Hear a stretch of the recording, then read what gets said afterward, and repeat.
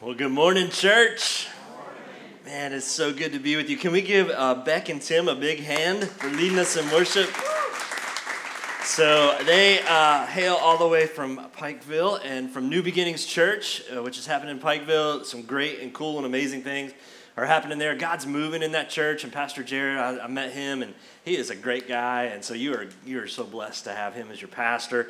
And the church is just doing some really crazy and great things in that community. They have a boxing club, and I love that, and I'm thinking about joining. And so there's a boxing club in Pikeville that they started as a ministry. There's a coffee house and a thrift store, so many different things out in the community. I love that. And so thank you guys so much, Bek and Tim, for leading us in worship this morning, and I was blessed, and it was just good to have you with us. And so we want to welcome you back to week 3 of the series that we're in called Take Back Your Life.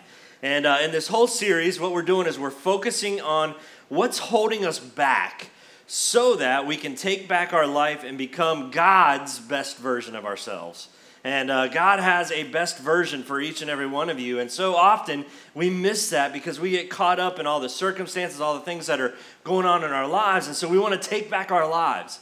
And so that's kind of where we're at. That's where we're at in the series. And today we're jumping in the book of Mark. And so if you have your Bibles, if you're watching online, if you grab your Bibles, use the Bible app, whatever you have got to go ahead and start finding your way to Mark chapter 10.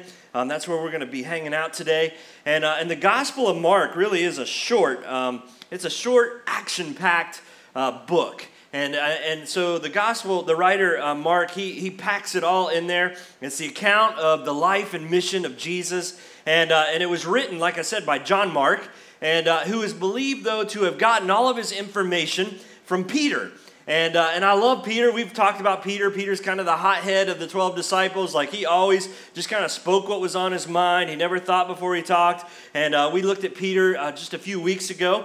And so the book of Mark kind of resembles Peter's life. It's a fast-moving book. It's full of activity. And it just reminds us of Peter. And there's also this running theme that's going on through the book of Mark. And the running theme is of the goodness of God.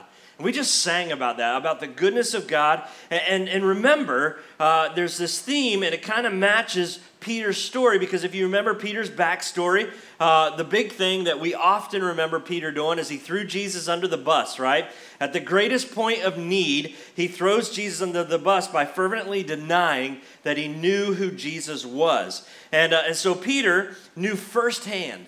I mean, he knew firsthand, of all the disciples, he knew firsthand that he couldn't take back his own life by himself, but that he needed the grace of Jesus to get there. And so let's read Mark chapter 10, and we're going to begin in verse 46 this morning. And let's just read verses 46 through 48. And here we see, then they came, Jesus and the disciples, they came to Jericho. And as Jesus and his disciples, together with a large crowd, were leaving the city, a blind man, Bartimaeus, which means son of Timaeus, was sitting by the roadside, begging. And when he heard that it was Jesus of Nazareth, he began to shout, "Jesus, Son of David, have mercy on me." And many rebuked him and told him to be quiet. But he shouted all the more, "Son of David, have mercy on me." So let me just set this up for you, what's going on.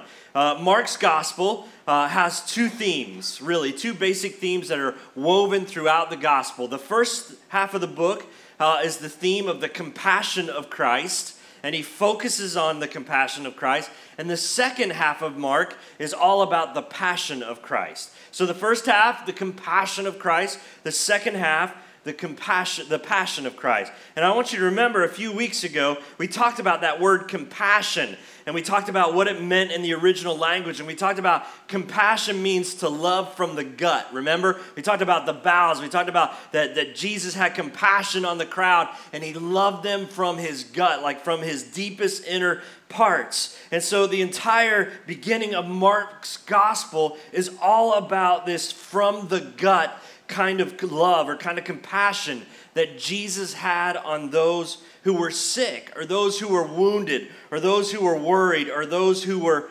powerless, that he loved them from the gut. And so Mark really displays that, or puts this compassion on display in the first 10 chapters of the book of Mark.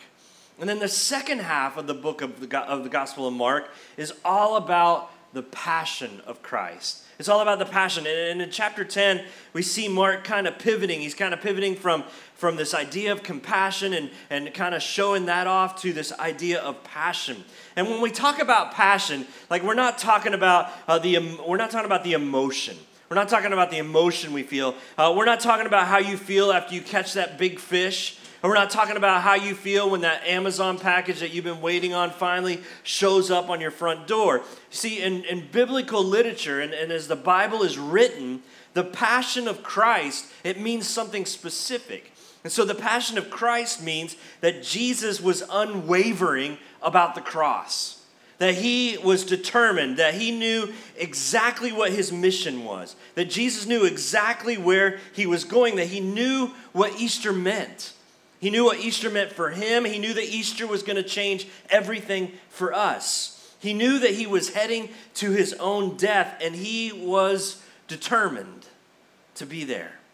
And so Jesus is like, this is my purpose. This is what I'm passionate about. It's worth it. It's worth it for me to lay down my life so that you and I might have our lives.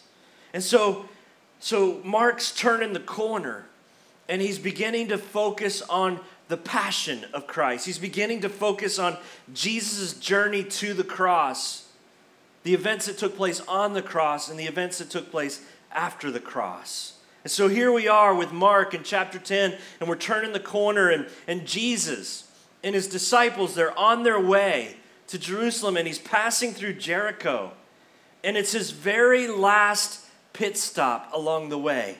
And I don't know about you, but as I thought about this, if I knew that I was heading to my death, if I knew that I was going to be murdered for something that I didn't do, if I knew how painful and how horrific and how humiliating the next few days were going to be, I might stop, right, for a steak dinner. Like I might stop and pause for a minute. I might stop and catch my breath.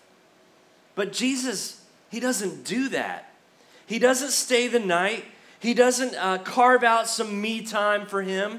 No, he just fixates on the cross. He focuses on what's ahead. And so as he's passing through the town, we see in the scripture, as Mark tells the story, that a crowd begins to form around him. This wasn't anything new. Like crowds always were forming around Jesus. People had heard about him. People had seen him. People had heard about the things that he had done, and they just wanted to be around him and see what he does.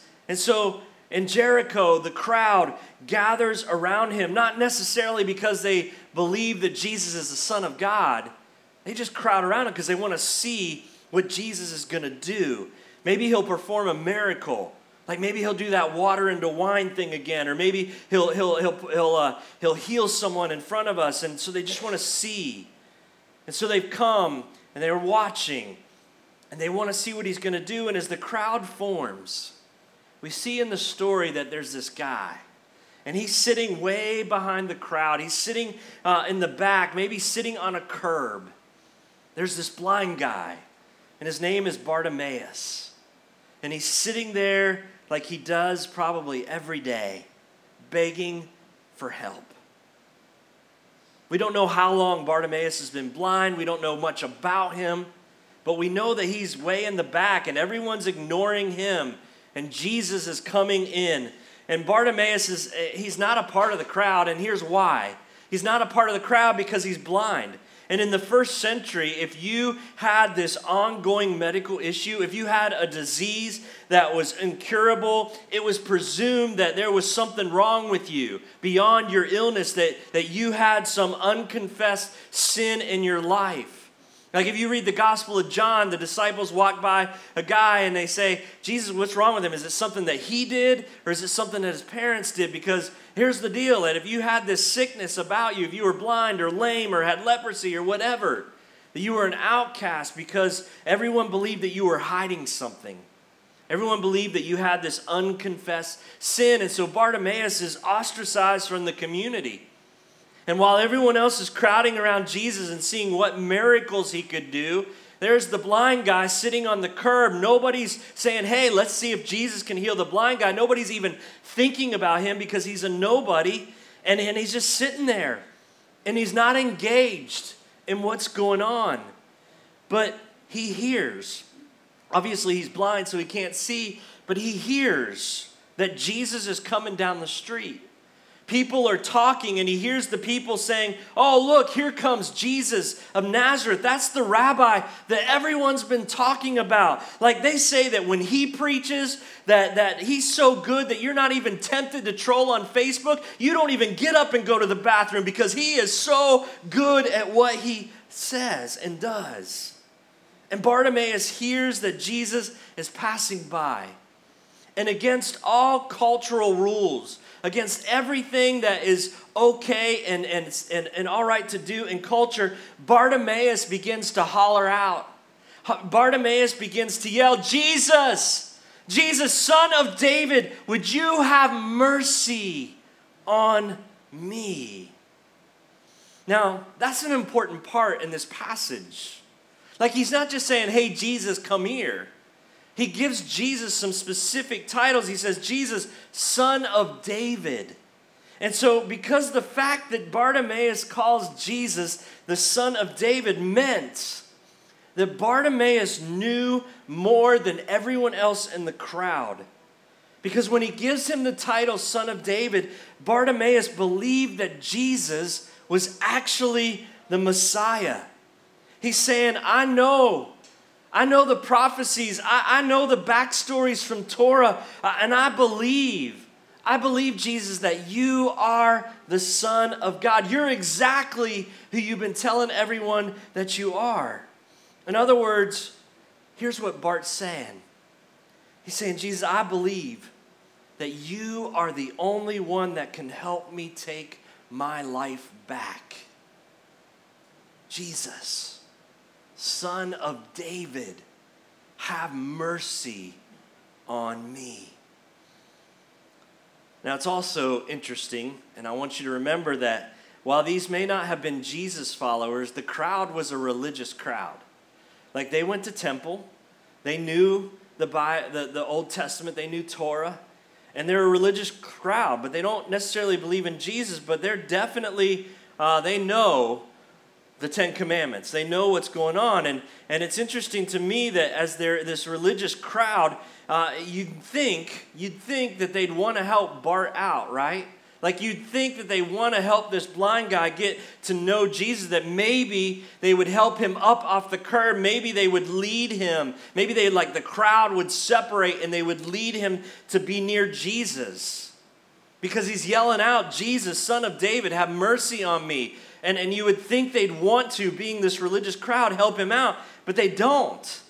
Instead, the passage says that the crowd does what? The crowd rebukes him. They rebuke him. Now, the word rebuke, too, is another word that in the original language doesn't really translate well into English. And so rebuke is really, there's more weight to it than what the English word rebuke gives to it. It literally means to command with the implication of a threat. So in other words, the crowd is threatening Bartimaeus. And you know, if you're a mom and a dad or an aunt or an uncle or grandma or grandpa, then you know what it means to rebuke. Like you've done it. Rebuking looks a lot like this. Like you're driving to church, and maybe this happened this morning, and your kids are in the back seat, right? And they are fighting and fussing, and you tell them to be quiet. And they keep fighting, right? Like they keep fighting over this invisible line that they've drawn down the middle of the car. And one of them's crossed the line, and they're arguing and they're yelling, and finally you've had enough, and you angle your rear view mirror just perfect, right? And you look at them with that eye that will just knock someone out, and you say these words, if you all don't shut up, I'm gonna shut you up, right? Or you say something like, if you all don't quit fussing, I'm going to give you something to fuss about. I mean, right? You've all rebuked your children at some point or another, and you know what it sounds like because you've done it. You've been there. And well, maybe not those of you that are committed Christians that still read the old King James Version. You guys are way beyond that.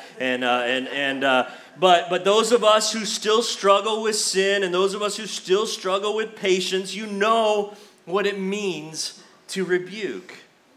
It's strong language. And that is what the crowd is doing to Bart here.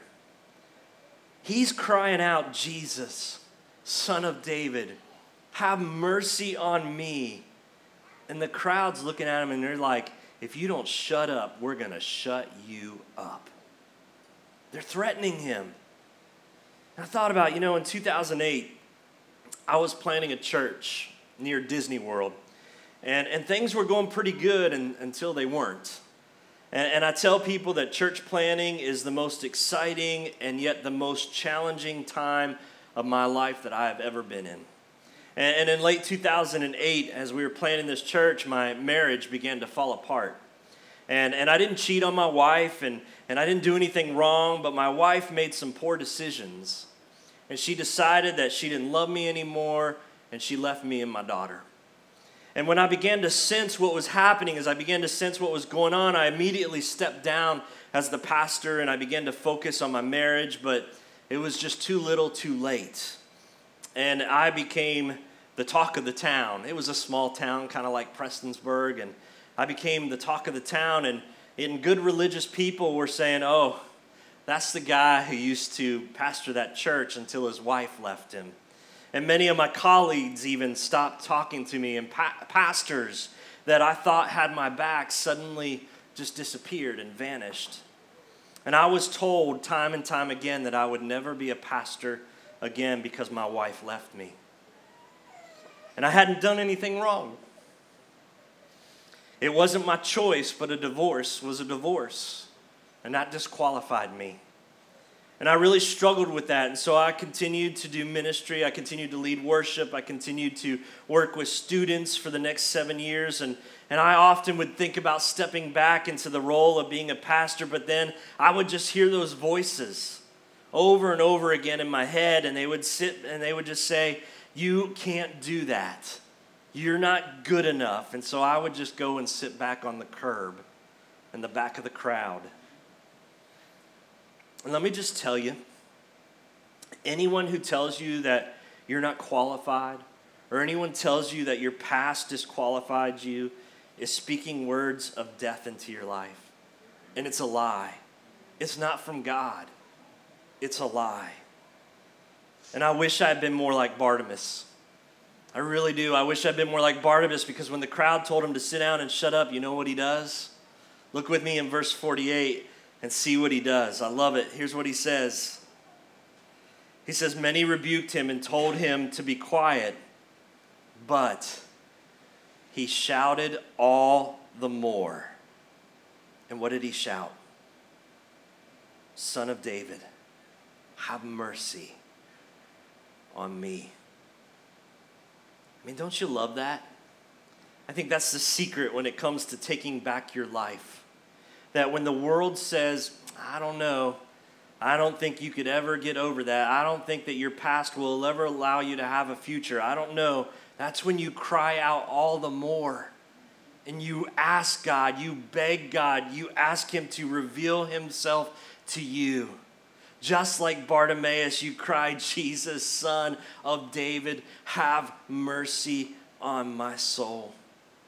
And I love Jesus' response. If you keep reading in verse 49, just the first half, it says this. First two words, Jesus stopped. Remember the passion of Christ. Remember that he's determined. He's heading to the cross. He's passionate about what he has to do. He's set out. He's on a mission. But here's the deal. Someone needed him. And Mark tells us that Jesus stopped.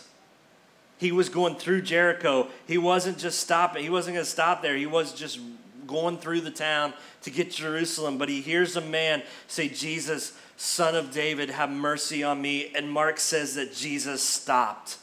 And not only did Jesus stop, not only did Jesus allow the interruption to happen, but it says that Jesus called him. It says Jesus stopped and said, call him. And remember, again, Jesus is on his way to Easter. It's his last stop. He's on his way to the cross, and he effectively does this. He puts Easter on hold. He puts Easter on hold for one person. He pushes the pause button for one person. One man that no one else would give the time of day for. One man that those good religious people would just ignore him and left him in the back because, oh, he must have unconfessed sin. He's got spiritual cooties. We can't touch him. We got to be away from him. And Jesus puts the pause button on and says, wait a minute. The one man that they tried to shut up, and Jesus stops. And I think this is so profound for us. I think if you're sitting there thinking, Jesus could never help me, Jesus could never have the time for me, Jesus is too busy for me, Jesus got bigger things, bigger fish to fry than me, I want you to remember what it says in Mark chapter 10, right there in verse 49, Jesus stopped and said, call him. He's like, hang on just a minute. Put the cross on pause for just a second because there's a guy sitting on the curb that needs me. There's a guy that everyone else has ignored that needs me. There's a guy that everyone else has said, you're not good enough. You can't do it. You'll never be that needs me. You see, listen, church, Jesus will leave the 99 for one. Always. Always. And I mean, anybody that tries to tell you that our God is not loving and is not a loving God is an absolute liar, and they haven't read the Gospels at all. Because our God is a kind God. Our God is a personal God. Our God is so loving. And guess what? He sees you right where you are. And I'm sure that there are some of you in this room right now that because of your circumstances, you feel completely invisible. Like you can relate to Bartimaeus sitting on the curb. I mean, Bartimaeus is just sitting over here and he's sitting on the curb and he's blind and he can't see anything. But he hears Jesus. He hears Jesus coming in and he's like, Jesus, Son of God, David, have mercy on me. And Jesus comes and says, bring him to me. Bring him to me. And I'm sure that some of you feel just like him and you feel invisible. But let me just tell you, that is not a spiritual reality. Like that may be your circumstantial reality, but that's not a spiritual reality. Because remember last week, things aren't always as we see.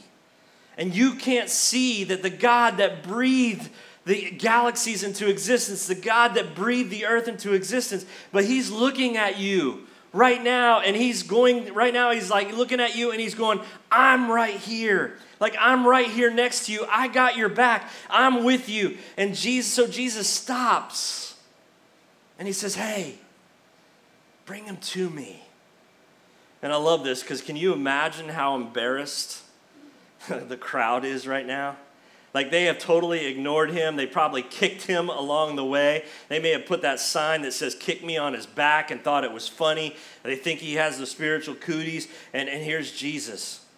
And Jesus, I mean, they're pretending to be so religious and to be so righteous, and they've been shooing this needy guy away, and Jesus calls to him and says, bring Bart to me. Bring him to me. And so they do that. It says that they get Bartimaeus, and he stands before Jesus in verse 40, starting in verse 48, the second half, and here's what it says, or the second half of 49. It says, so they called to the blind men. Cheer up, they said. A little sarcasm there. Cheer up, on your feet, he's calling you. Throwing his cloak aside. So Bartimaeus is like throwing everything aside and he is leaping to his feet. It says he jumped to his feet and came to Jesus. What do you want me to do for you? Jesus asked him. And the blind man said, Rabbi, I want to see. Can you imagine if Jesus walked in front of you right now? Like imagine if he walked right up to you, he looked you right in the eye, and he said those words to you. What do you want me to do for you?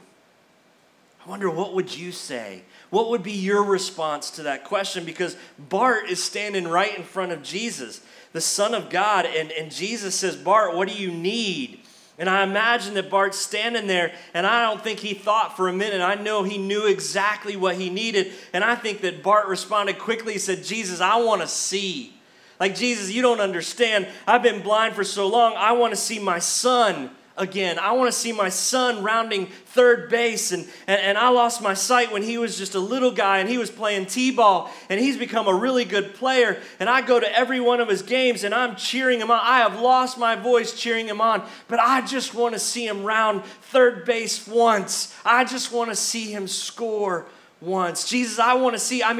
Jesus, I want to see because I'd love to see my wife's smile again. Like, it's been 14 years since I saw her smile. And her smile is what grabbed my heart to begin with. I was sitting in the diner. I was sitting at Billy Ray's. I was having breakfast, biscuits and gravy. And she walked in the door, and her eyes and my eyes met. And she smiled. And I lost myself to her in the moment that she smiled. And I haven't seen that smile for so long. And I would do anything, Rabbi. I would do anything if I could just see my boy round third base, and if I could just see my wife smile again.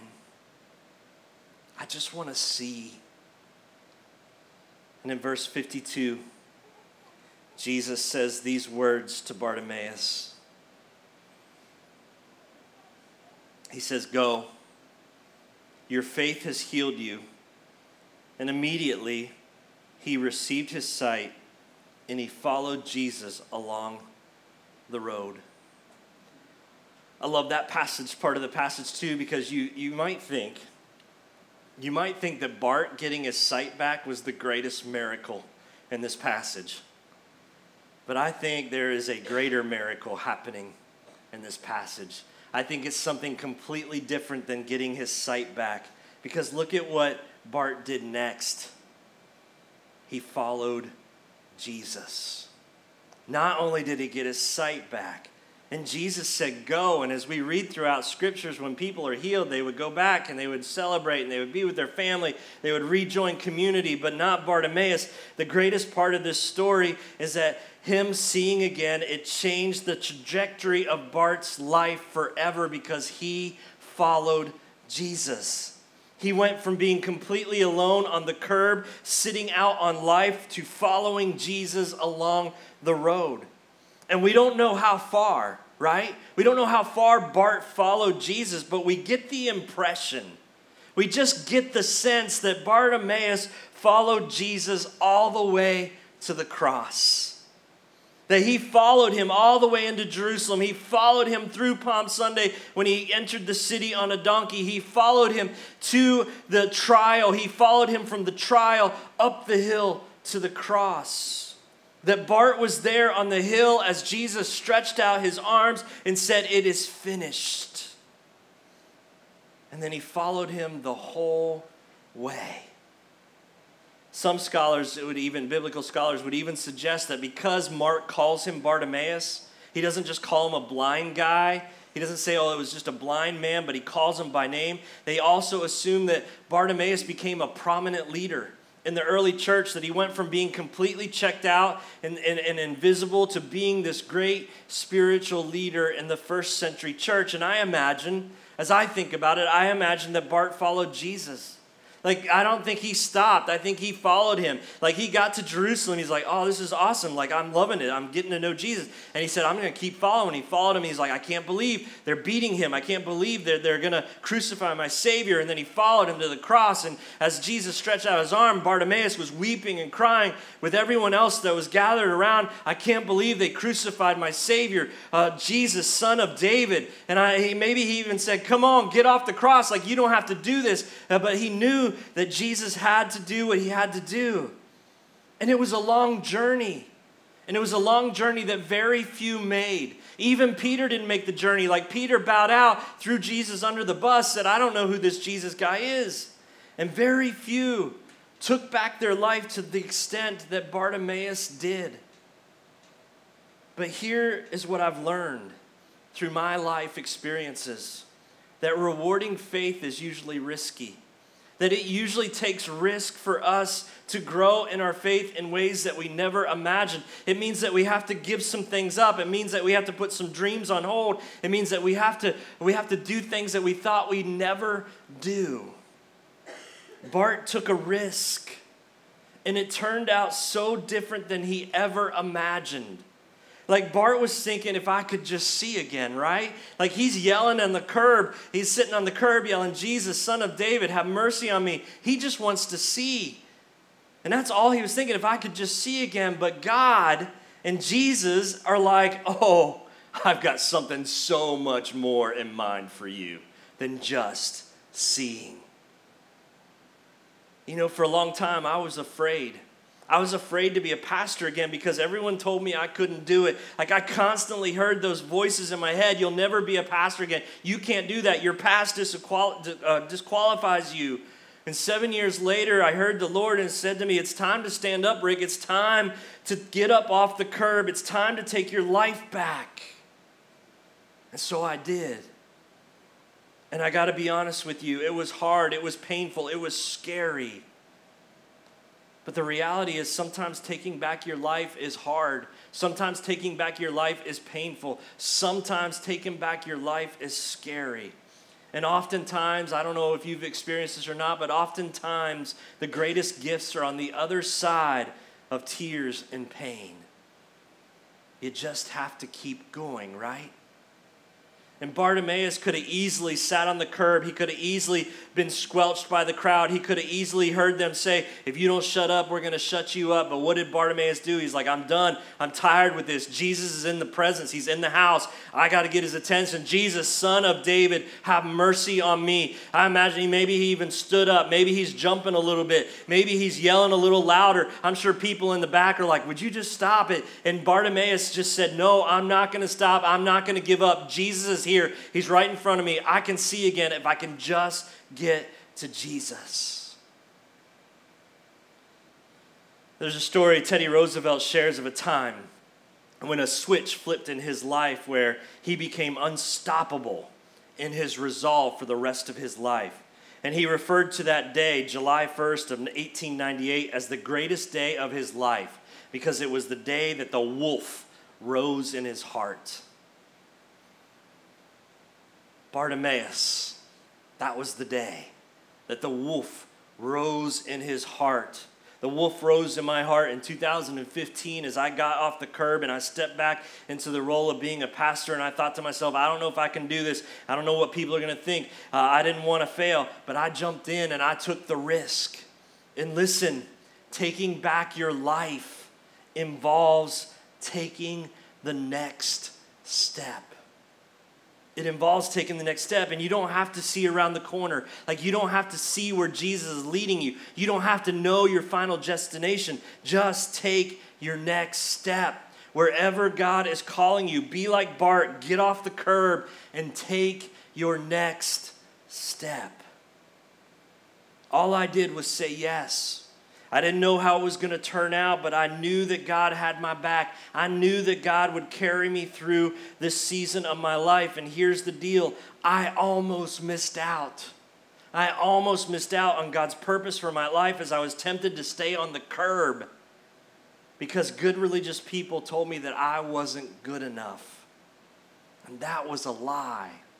It was a lie from the pits of hell, and God has called you and he's called me to a greater place than what you're living right now. He's called you to stand up, get up off the couch, get up off the curb, stop feeling sorry for yourself, stop listening to the lies, and do what God has called you to do. He loves you more than you could possibly ever imagine.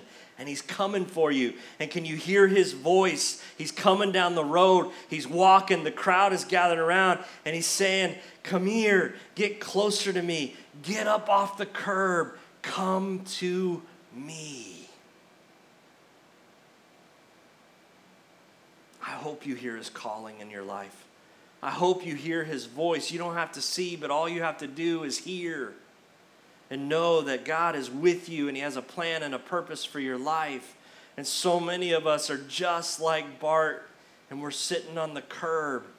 But unlike Bart, we're not willing to call back. We're scared. We're letting our past, whatever happened in our past, dictate our future. We're letting our failures become an identity and not just an event. And God is saying, come here. I've got something for you. So I want to pray for us this morning.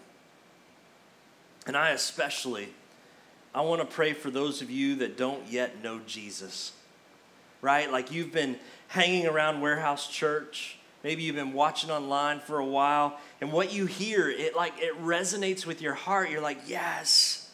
But there's some secret corner of your heart that believes that your past has impeded your future.